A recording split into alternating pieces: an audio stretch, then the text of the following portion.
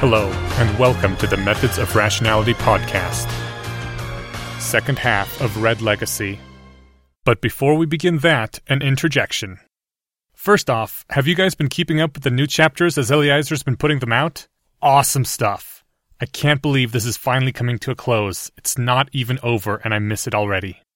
Anyway, my big announcement this week is that tons of previous episodes have been updated now with new voice actors for minor parts. The response was amazing. Literally every single role I made available was filled by someone. The list of updated episodes is available in today's production notes. There's dozens of them. If you'd like to hear the new episodes, you do have to re-download them. If you use iTunes, that also means that you first have to delete the files that you already have on your device. iTunes won't let you re-download an episode you already have. However, anyone who plans to do this, please do not download all the episodes at once, at least not in the first few weeks. I don't want my host servers to be overwhelmed. Just download a single episode at a time as you listen to them. Or, if you want to replace them all without re-listening, please limit yourself to re-downloading only a few per day. If everyone tried to re-download all 100 chapters at once, I imagine bad things would probably happen. That being said, there were hundreds of lines by dozens of people I had to update, and it's possible I missed one or two. If anyone stumbles across a missed line, particularly if you know you sent me that line but you don't hear your voice where you were expecting it, please email me at hpmorpodcast@gmail.com, and I'll get it fixed as soon as possible. In a couple cases, due to timing, I received more than one submission for the same character, in which case I had to choose one. I apologize if you were cut for whatever reason. Please know it was a hard decision. Finally, I've updated the credits page and moved it to a more noticeable position. Unless directed otherwise, I've put people down by their first name followed by last initial. If you'd like that change to anything else, let me know. Also, if you contributed a voice and you have a personal webpage or blog you'd like me to link your name to, let me know and I'll get that updated. And of course, there is the real possibility that I forgot to put someone's name on the credits list, in which case, again, let me know and I'll get that fixed. Finally, there does appear to be a few new roles in the upcoming chapters, such as Hufflepuff Boy in Chapter 104. If you still want to contribute your voice and you haven't had a chance yet, I will be keeping the available roles file updated for episodes that have not yet aired. Okay, with all that out of the way, on to our story. Red Legacy first appeared in the February 2015 issue of Asimov's Science Fiction magazine. Written by Eneasz Brodsky, read by Eneasz Brodsky and Autumn Rachel Dryden.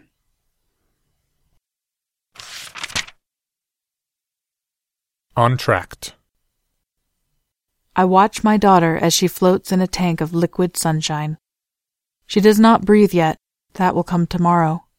Now she is still, her eyes closed, her hair drifting about her head in a golden halo. Her skin has just begun growing. It's so thin it's still transparent. I can see the diminutive pink musculature below and the veins a webwork of lapis lazuli. It is quiet, not silent. It is never silent in the complex. There is a warm hum of machinery. Distantly, fans push fresh air through the vast ducts. Occasionally, water gurgles through pipes. It is the quiet of a living thing slumbering. I've turned off all the lights I can. From the doorway comes a dim spill of light from a remote hallway bulb. The interior of the lab is brushed with the glow of a muted yellow sun. The incubation tank's lights are never shut off. They glitter and refract through the liquid, illuminating Alexia and washing the lab in shimmering amber waves. 16 days and 10 hours of life. At least it's better than what we had at first, back when there was a we. I had delayed too long in taking a tissue sample from Alexia. I didn't want to clone a brain-dead child or an infant in the body of an 8-year-old. That would not be Alexia. It would be someone new who was growing up with her DNA. So I waited until we were sure that the cartographic microbes could fully map out a human-sized brain and reproduce its connectome scaffolding. By then, Alexia was so weak she couldn't feed herself. Natasha was with me at the start. Together, we could move mountains. Together, we would change the world. But neither of us had been ready for how quickly the cancer came back. I had thought it was horrifying the first time, watching our child crumble from a vibrant ball of curiosity to a wasted skeleton in 3 months' time. After the first resurrection, Alexia had only 2 days of good health. Then her body folded, succumbing fully to the leukemia after 8 days of struggle. I knew how hard it would be, but even I couldn't think for days afterward, couldn't feel. I barely ate. Natasha took it even worse. I place one hand on the glass of the incubation tank. It is warm, 30 degrees. Alexia's nutrient bath is held at body temperature, and though I know she cannot perceive anything yet, I am comforted that it is a pleasant embrace. Natasha left before the leukemia was cured, even though Alexia was getting better. Every iteration she lasted longer, her body fought harder. It was working, and Natasha left anyway. The weight of the work is just enough to crush me slowly on my own. Every month I slip a little further down the slope, straining against the boulder that we'd pushed so far. I see the centimeters I lose, and if I could only push a bit harder, I could regain them. Now the leukemia is gone entirely, defeated by Alexia's refined body. I have hopes that she'll never have any form of cancer in her life. But Alexia's system still crashes after approximately 394 hours. There is a flaw in the neurological template. Something went wrong. Something that cascades into complete biological failure. Something that eludes me and damns me. I don't remember how many iterations it's been since the 16-day and 10-hour plateau. I could check in my notebook, but I don't bother. I should be systematically hunting down the error, controlling for variables, forming hypotheses, and eliminating them methodically. I should have several tanks running at once, and reams upon reams of notes filled with comparative graphs, data analysis, postmortems. But I have an entire facility to administer, a research directive from the Kremlin, and a sick child to care for as a single mother. I don't want to feel grateful for the weeks she is dead. Weeks that I can sleep more than 4 hours a night. Weeks I don't have to feel guilty for going to the lab. They are cold and empty and precious and sweet. Plums picked too soon, chilled and sugared. I have stopped taking any but the barest of notes. I have stopped trying to divine patterns from results. I simply make alterations and run another iteration and hope. I've thickened the neural scaffolding. I've thinned the neural scaffolding. I've altered the incubator's nutrients more times than I can count. I've spliced foreign genes into Alexia's DNA. My genes, others' genes, virus genes. She is slightly different each time. I don't know what I'm growing, but I cannot stop until I have my daughter back. I am desperate and flailing, and I will never, ever give up on Alexia. The sun will burn down to a cinder before I let my daughter stay dead. In the hall, 2 pairs of footsteps approach, clapping in unison on the bare floor, past the door to the lab, and continue on, receding in echoes. The night watch on patrol. I let my hand drop from the glass, leaving a smudge of oil. The facility breathes, and I breathe with it. I realize this isn't science anymore. This is madness.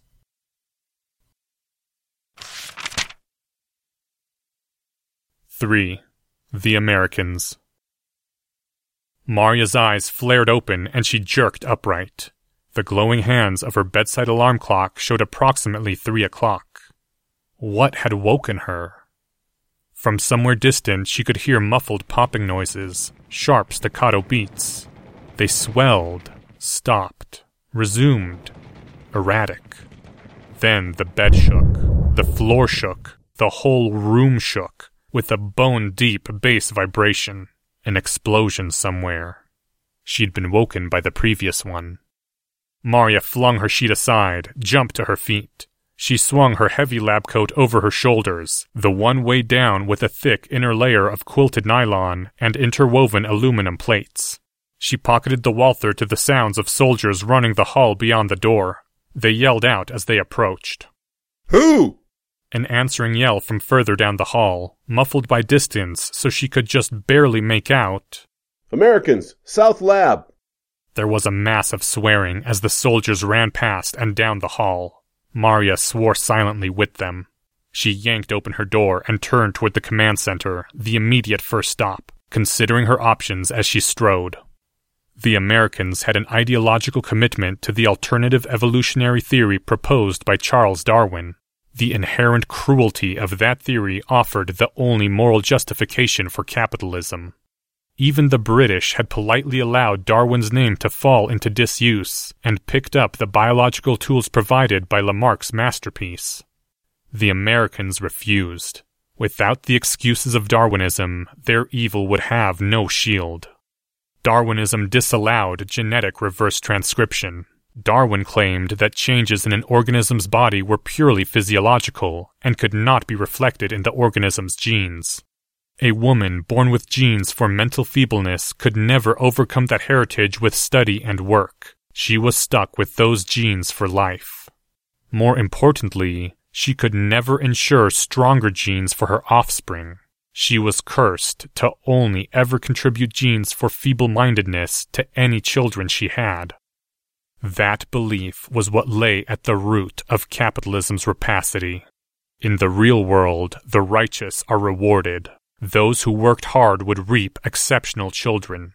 Through sweat and effort, man could raise himself up to ever greater heights.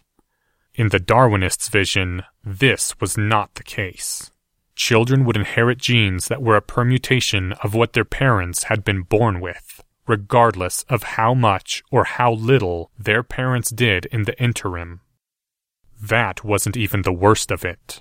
It was entirely random if the genetic inheritance would be better or worse than that of the parents, and it was impossible to determine which offspring had inherited superior genes and which had inherited inferior genes in a laboratory. No codex yet existed that would identify some DNA sequences as desirable and others as defective. This led to the true horror of Darwinian capitalism. The only strategy that could move a population forward was excess reproduction, followed by a culling of the inferior offspring. The new generation must, by necessity, fight over the inadequate resources left. They were pitted amongst each other to winnow out the most fit. The strongest of them, the smartest or brawniest or fastest, would survive, seizing enough resources to live and to support their own children. Those unlucky enough to have been born with weaker genes would die before they could reproduce. Starvation, disease, violence, wretched deaths. There was no refining of genes through effort. There was only the purging of the weak, a remorseless process, red in tooth and claw. Only through a harvest of slaughter could society be advanced. They euphemized this selection. The Lamarckian effects of implementing the Darwinian model were, of course, observable in the Americans' genetic makeup. The increased aggression of the parents was transmitted to their children. The ruthlessness of the Americans was legendary. They could not be moved to pity or remorse. American agents may not have the inbred skill and finesse of the British, but their feral drive more than compensated for it. The halls of Marya's facility would be awash with blood before this day was over. As she stepped into the control center, it was obvious she had not come to this conclusion alone. Grim-faced men and women acknowledged her with barely a nod, dread in their eyes. Ivan's Lieutenant Sergei stood leaning over the closed-circuit monitors, punching buttons to switch between various cameras with one hand, holding a radio receiver in the other. His face glistened with a damp sheen. The facility map on the wall beside him was a field of flashing bulbs. Every floor had at least 2 rooms that had been hit, including... Maria's heart stopped. No.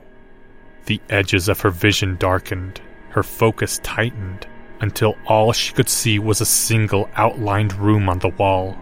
The tunneling of her vision brought the map inches from her face. The light by Cloning Lab 2 was blinking rapidly. Alexia's lab. Maria spun on her heel and raced down the hall. Behind her, someone called her name, the sound losing itself in the complex, ricocheting off the walls. All she heard were her footfalls, shoes slapping the ground, her heartbeat pounding in her ears. The room was a disaster. Smashed glass, scorched walls, overturned desks. In the center of the room, the large cloning tank sat wrecked, one side caved in by a blast. Thick, vitreous fluids oozed down its side and pooled around its base. Maria rushed past it, not allowing herself to look at the half-grown thing still clutched within. It was little more than a partially fleshed skeleton at this stage. It couldn't survive outside the tank, couldn't even draw breath. She could start again in Lab 3 tomorrow if the backup cortical matrix was intact. She dashed to a corner of the darkened room, the overhead lamps shattered. Twisted metal blocked her path, a crumpled gurney, a fallen rack of shelving. She scrabbled at them with bare hands, wrenching them aside. The wreckage banged down behind her, and she was down on her knees amid the shattered glass, frantic, pulling at a small steel door, a door like that on a safe. A door which should not have goo seeping out from under it, and yet it did. It did. Her hands shook as she swung the safe open. Inside, a jungle of jagged glass and jaundiced slime, streaked with tiny rivulets of red. A mess of spongy pink matter in tatters. Shredded, smashed, smeared. It seeped. Maria slowly stood up. In a daze. The room spun. She steadied herself with a hand on a counter, observed herself vomiting, clenching abdominal strain, loose liquid spilling from her lips. She wiped her mouth with the back of one hand and staggered back to the broken body in the wrecked cloning tank. Maybe she could still... No. The body had been pulped by the explosion. Her hands pawed at the corpse. The world blurred, and somewhere she could hear a high keening, a disbelieving shrieking that came in inhuman waves. It didn't sound like the sort of noise a human should be able to produce. Unable to breathe, she staggered from the room. The floor floated beneath her, the walls lurched from side to side. It seemed like she should be doing something. There was something that was expected now. That honor demanded she must do. Alexia was gone, and she had been so close. But now there was nothing to be done. Except there was. Why wouldn't it come to her? Maria's eyes focused, and she realized she was back in the control center. A tech was looking at her apprehensively. The lieutenant was still leaning over the monitors, speaking into his radio. She couldn't hear what he was saying. All that emitted from his mouth was a sort of low buzzing sound in the rhythms of human speech. Another deep rumble shook the floor. The map bulb by the diesel backup generators flared to life. It occurred to her that there was something she could do. Maria took in a deep breath and walked to the reactor controls. Calmly, she switched every control rod to manual, then took hold of the large central dial and began turning it counterclockwise. Unheard over the sounds of combat, the control rods retracted. The temperature gauge began to rise, then stopped, as the system compensated by boosting the coolant flow. Maria moved to the wall of breakers and flipped every switch on the 4th floor. The pumps died, and the temperature resumed its rise. Now the backup generators would have activated, completely beyond her control, unless she could physically destroy them. Fortunately, the Americans had done that for her, and sealed their own doom. The nervous technician came over, eyes darting from her to the reactor temperature gauge, to the breakers, then back to her. She noticed he was the same man who'd scooped up Alexia during Yuri Pushkin's audit to cover for her, back when there had been an Alexia to scoop up. Dr. Govanich, what are you doing? What does it look like? I'm taking the reactor critical. The tech went completely white. She watched the blood draining from his face over mere seconds. But we'll all die! Better for us to die than for the Americans to escape with this research. What we have here can alter the course of the next world war. It can't fall into their hands. And they killed Alexia. They would never see daylight again.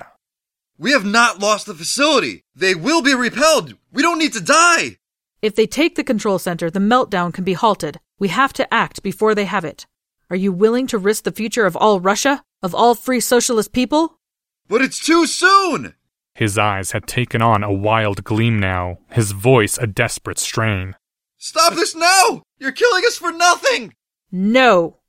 The tech stared at her wide-eyed, then made a lunge past her, reaching for the breakers. She shoved his hand away, stepped to block his path. His other hand swung up, caught her above the eye with a blow that sent her into the wall. He bulled past her, but she threw out a hand, ripping at his face, nails catching flesh.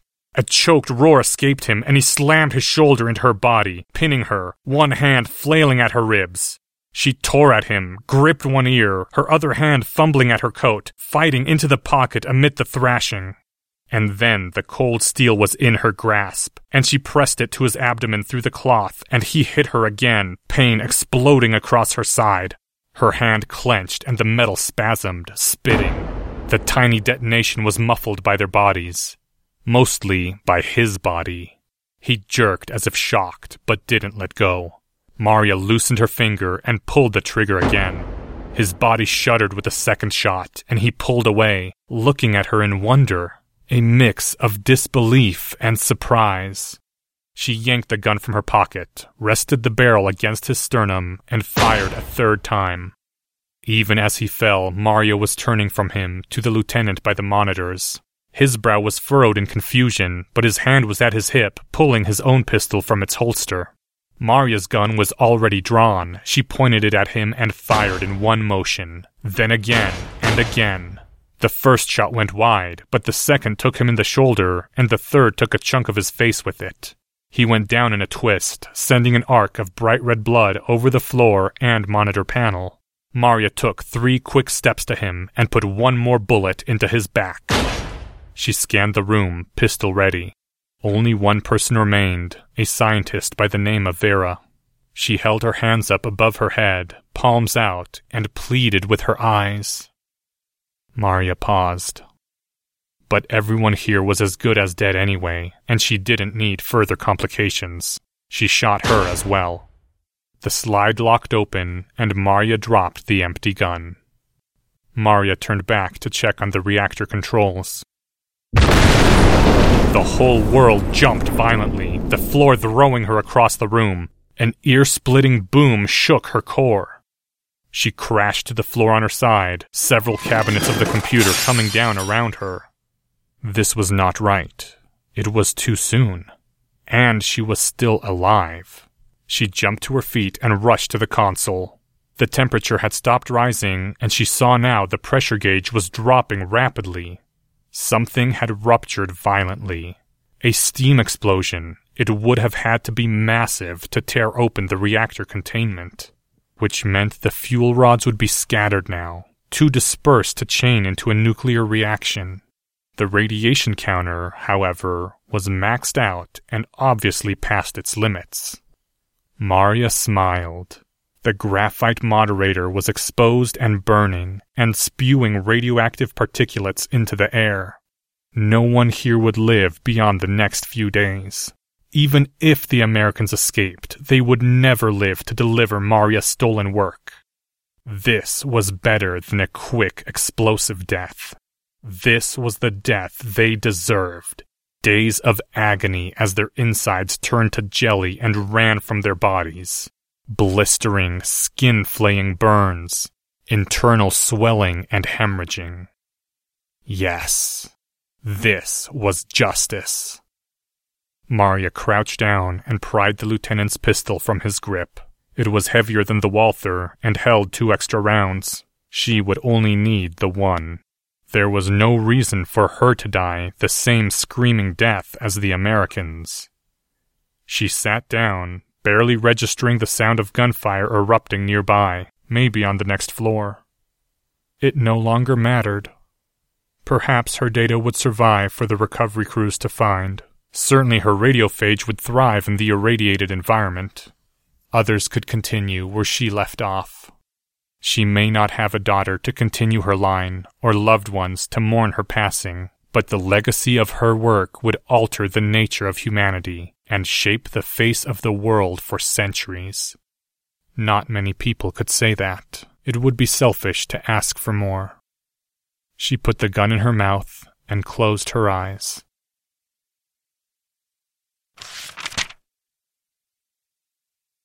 Reprise. I lay a damp washcloth over my daughter's forehead, hoping to make her last hours more comfortable. I know from experience her fever will not break until she dies. She lies on the bed, shivering under her blanket, face glistening with sweat. Her eyes flutter, but she no longer murmurs words. She doesn't have the energy. Her lips part and twitch as she tries to say something into the darkness. I sit beside her on the bed and take her hand in mine. It clenches feebly. It's okay. Don't try to talk. Mama's here again. Her head lolls to one side. I readjust the washcloth. We exist, together, for a time uncounted. After years, or seconds, or something in between, her hand relaxes and her shivers subside. Her breathing is ragged but regular, and she sleeps. I watch her for a long moment before I take the cloth from her head and stand up. I will have to go back through the main bedroom to get to our private bathroom, one of only 4 in the complex, and re-wet the washcloth. Natasha will be there. I consider waiting until she goes to sleep, but that would be something she would do. I am stronger. I take one last look at Alexia, then look away and harden my eyes. When I step from Alexia's bedroom into our room, Natasha is waiting for me. She sits at the tiny folding table we eat our dinners on and looks up at me with baleful eyes. They are crystal blue, a stolen piece of the open sky which I haven't seen in months. Her gold hair spills down her shoulders, beautiful even in disarray. I cannot look at her and not see Alexia. If I'm honest, I still love that about her. She stands up in that manner which I know means this will not be a peaceful night. A resupply flight is arriving tomorrow, she says without preamble. I'm leaving on it when it returns. The announcement hits me like a punch to the gut. I want to double over and retch. Instead, I stand my ground and gaze at her silently. I wasn't expecting this. She can't go. Not so soon. Not when we were making progress. You should come with me. Leave this place in Boris's hands for a season. Or 2. No. It's all I can get out at first. All I have breath for. But a growing pressure is building in my gut. Hot and roiling. I can't leave Alexia. They'd stop the project. Alexia is gone. Alexia died months ago. You can't keep doing this. You can't keep killing her over and over again. The pressure condenses into rage, and it starts to boil up my throat. I swallow it down and tighten my hands into fists. Alexia is in the next room, and she's getting better every month. We will kill this cancer, and she will live again. Maria, you have to stop. Her voice breaks, and she's blinking back tears now. I barely recognize what you've become. I barely recognize what I've become. This cycle of birth and death, this constant, unending murder of our child, is destroying you. It is destroying me. I will never stop. Not until our child is returned to us. You can go. I jab a finger toward her, accusing. If that's how weak you are, how little your love means, you can take your bullshit love and leave. I still hurt, and I still care.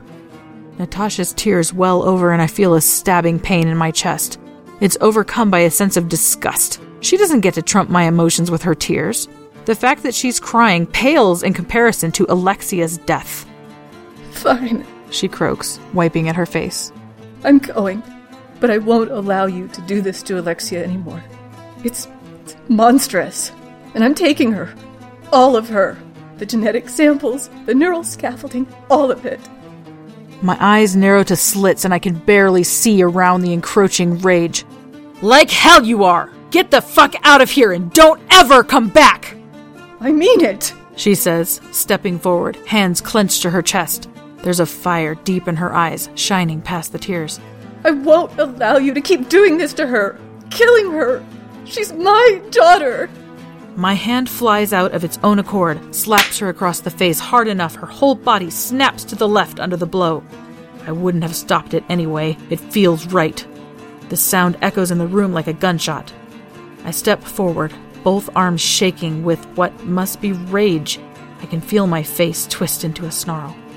Fuck you! She's not your daughter! You think because you push her out of your cunt like some talking brood sow that gives you special license over her? I've been her goddamn mother for 8 goddamn years. I have just as much claim on her as you. I love her. She is my life. She is my fucking soul, and you will never take her from me. I lean over Natasha, who is still bent to the left with a hand up to her cheek. It flares bright red where I struck her. There is fear in her eyes now, and something inside me hurts to see that from her, from the woman I've loved all my life, but not enough to stem the churning fury that's risen to my chest. I won't let you do this, she forces out in a choked whisper. I'll tell them what you're doing. It's unethical, it's immoral, it's unapproved and unfunded. They will come down on you like a hammer. The washcloth lies forgotten on the floor. My heart thunders in my ears.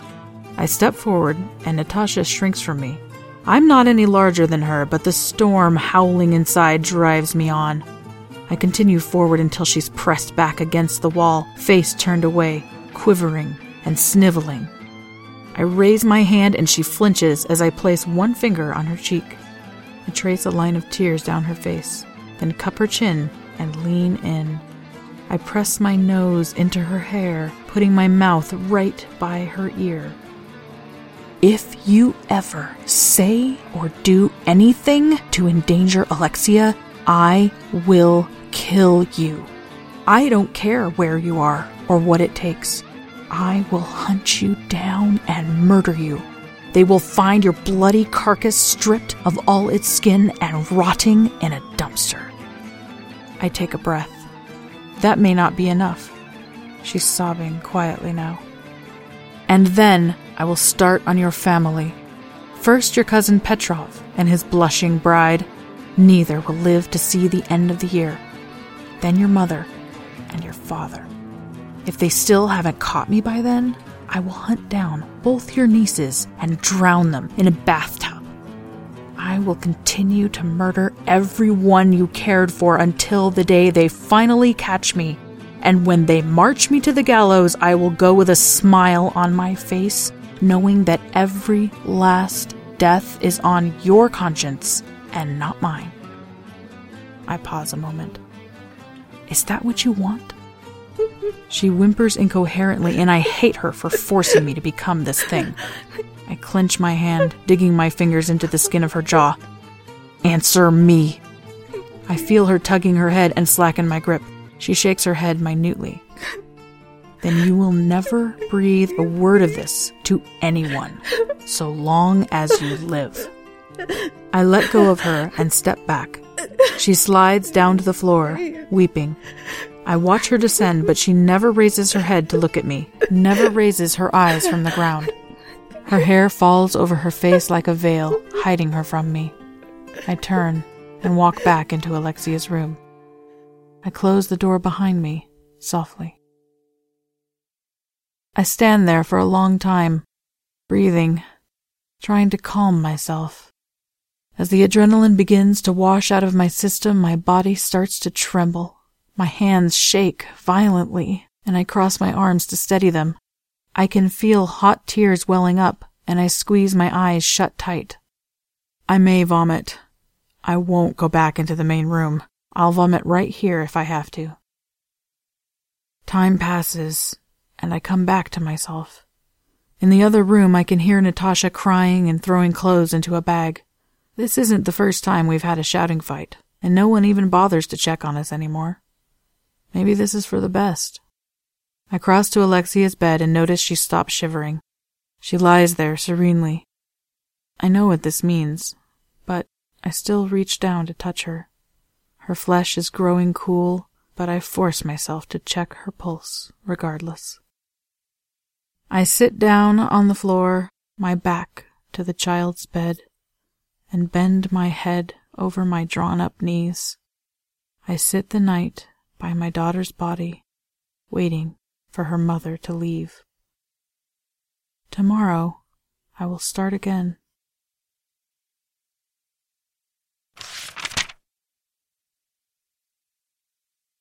This chapter's original text, production notes, and attribution links, along with archives and much more, can be found at hpmorpodcast.com.